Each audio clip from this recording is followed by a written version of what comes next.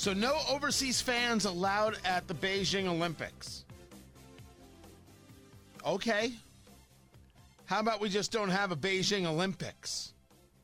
Remember, it was 2020 when we were supposed to have the Summer Olympics, but that got delayed because of COVID. So now we had them in 2021. Now we'll have the Winter Olympics in Beijing in 2022. But no one should be participating in the Beijing Olympics because it's the communist Chinese who torture their own people. Tony Katz today, 833-GOT-TONY, 833-468-8669. That is the number. Feel free to call in, 833-GOT-TONY. This is the IOC saying that only fully vaccinated participants would be exempt from a 21-day quarantine. So that means that people who want to go and they're not fully vaccinated, 3 weeks by yourself before you can join the games. But if you have a justified medical exemption, then your case will be considered. No, it won't. The amount of posturing this is from the Chinese is just incredible. Absolutely incredible. Now, this had got announced by the IOC, but of course this is China making this decision. Oh, we take COVID very seriously, very serious. After we gave it to you, we took COVID very seriously, very, very seriously. Harumph, harumph, harumph. This is silly. We really should not have an Olympic Games in China. I mean, if they want to continue to spend the money and, you know, the Olympics is about putting yourself on the world stage, they're more than welcome to. But if this past Olympics was any bit of a marker, of a telltale, it doesn't look like they're going to have a good time for the Winter Olympics. Speaking of telltale, something to keep an eye on is this election in Virginia between Glenn Youngkin, the Republican, and Terry McAuliffe, the Democrat. I cannot begin to describe to you exactly how bad things are going for Terry McAuliffe because of this debate that just took place, talking about schools and talking about parents. Veto books, Glenn, not to be knowledgeable about it, also take them off the shelves. And I'm not going to let parents come into schools and actually take books out and make their own decisions. You vetoed it. So, yeah, I stopped the bill that I don't think parents should be telling schools what they should teach. I get really tired. I don't think parents should be telling schools what to teach. Parents can't take books out of the library. Parents aren't in charge. They have to just do what the school tells them. I don't know if it means that Terry McAuliffe will win re-election. He was governor at one time, longtime Clintonista. I'm not saying that. I am saying that this couldn't play worse if he tried. How did his opponent respond when he said that? I don't know if his opponent heard it at the time. It didn't seem like Youngkin jumped on it. I don't actually have that audio. I mean, I would have. But you know what? Sometimes the soundbite is so great, just leave it be. Just leave it be. It plays itself. There are already ads running and everything else with it. But this is exactly, the people fighting school districts and school boards all across the country, and school boards like, oh, you're so rude. Oh, you're so mean. Why are you so aggressive? This is why. This is why. It's real anger and hate out there, but it comes from, see, this is where people get kind of lost. It doesn't come from the idea that they just want to attack you. That's not it. I know a lot of people have been making a lot of this statement from Matt Walsh. Now, Matt Walsh is over at Daily Wire. He does a podcast. I've never met Matt Walsh, but I've been familiar with his work. I'm not a fan, and he can do his thing. And that's it. That's fine. And there are things he has said that I think is right, things they said I think is totally wrong. He is in Loudoun County, Virginia. And they actually tried to keep him from speaking. So I think he's got family that lives there, and his kids go to school there. I don't know if he specifically lives there. And so they decided because his kids go to school there, but he may not have lived there, he couldn't speak at the event. Or at a school board meeting. And so he's like, well, screw you. So he rented a place. So now he's in Loudoun County. And so he gets called to the microphone and just unloads.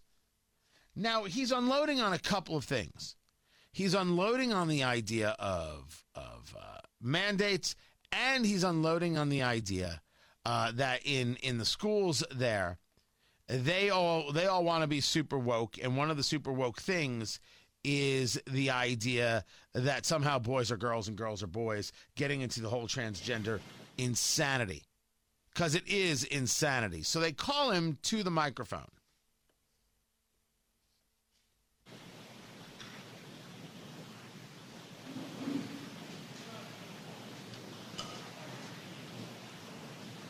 I would thank you all for allowing me to speak to you tonight, but you tried not to allow it, yet here I am. Now, you only give us 60 seconds, so let me get to the point. You are all child abusers. You prey upon impressionable children and indoctrinate them into your insane ideological cult, a cult which holds many fanatical views, but none so deranged as the idea that boys are girls and girls are boys. By imposing this vile nonsense on students to the point even of forcing young girls to share locker rooms with boys, you deprive these kids of safety and privacy and something more fundamental too, which is truth. If education is not grounded in truth, then it is worthless. Worse, it is poison. You are poison. You are predators. I can see why you try to stop us from speaking. You know that your ideas are indefensible. You silence the opposing side because you have no argument. You can only hide under your beds like pathetic little gutless cowards hoping we shut up and go away. But we won't. I promise you that. Thank you for your time, and I'll talk to you again very, very soon. Now, some people hear that and they're like, yeah. I hear that, I'm like, I agree. Here's my question. What is it that we're trying to get accomplished? I'm that guy. I want to know what it is we're trying to get accomplished. I don't disagree that there are times where you just got to deliver it. They have to know. They have to hear it. Outside of Indianapolis is the city of Carmel. And in Carmel, Indiana, the school board has said, oh, we don't have public comment. You're not going to have public comments? Oh, no, the people have been very, very rude. So some people have been talking about books in the library that are pornographic, and some people have been very upset with mask mandates. And there's a story. A guy brought a gun. He wasn't waving the gun around or anything like that. He sat down, the gun fell out of his pocket. He got arrested. Don't put a gun in your pocket. People are like, oh, my gosh, this is so scary. It wasn't scary at all. If you're afraid of a gun, there's something wrong with you. If you think that it's wrong that a gun falls out of somebody's pocket, I agree with you.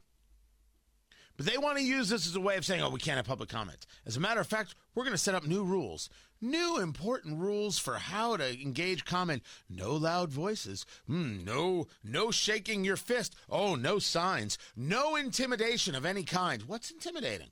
What are you talking about intimidation? I don't believe in intimidation. But if I tell you that if you think it's okay for boys and girls to share the same locker room, you're wrong and you're a child abuser. That's not intimidation. That's fact. That is fact, by the way. You've heard us discuss this on the show many times. The people who believe that men are women and women are men and think that kids can make this decision for themselves are child abusers. They are abusers of children. No child can make this decision. I don't want to hear it. Although you're more than willing to share the conversation with me, I will listen.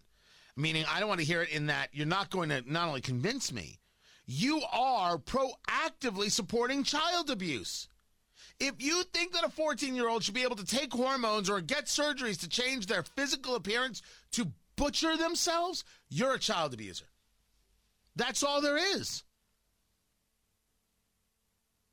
Now, I do believe that these conversations need to be had.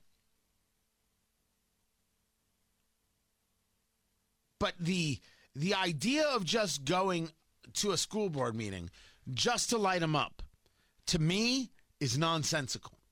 It has to be followed up with action. Now, maybe the point here is that I have to find out what their actions are.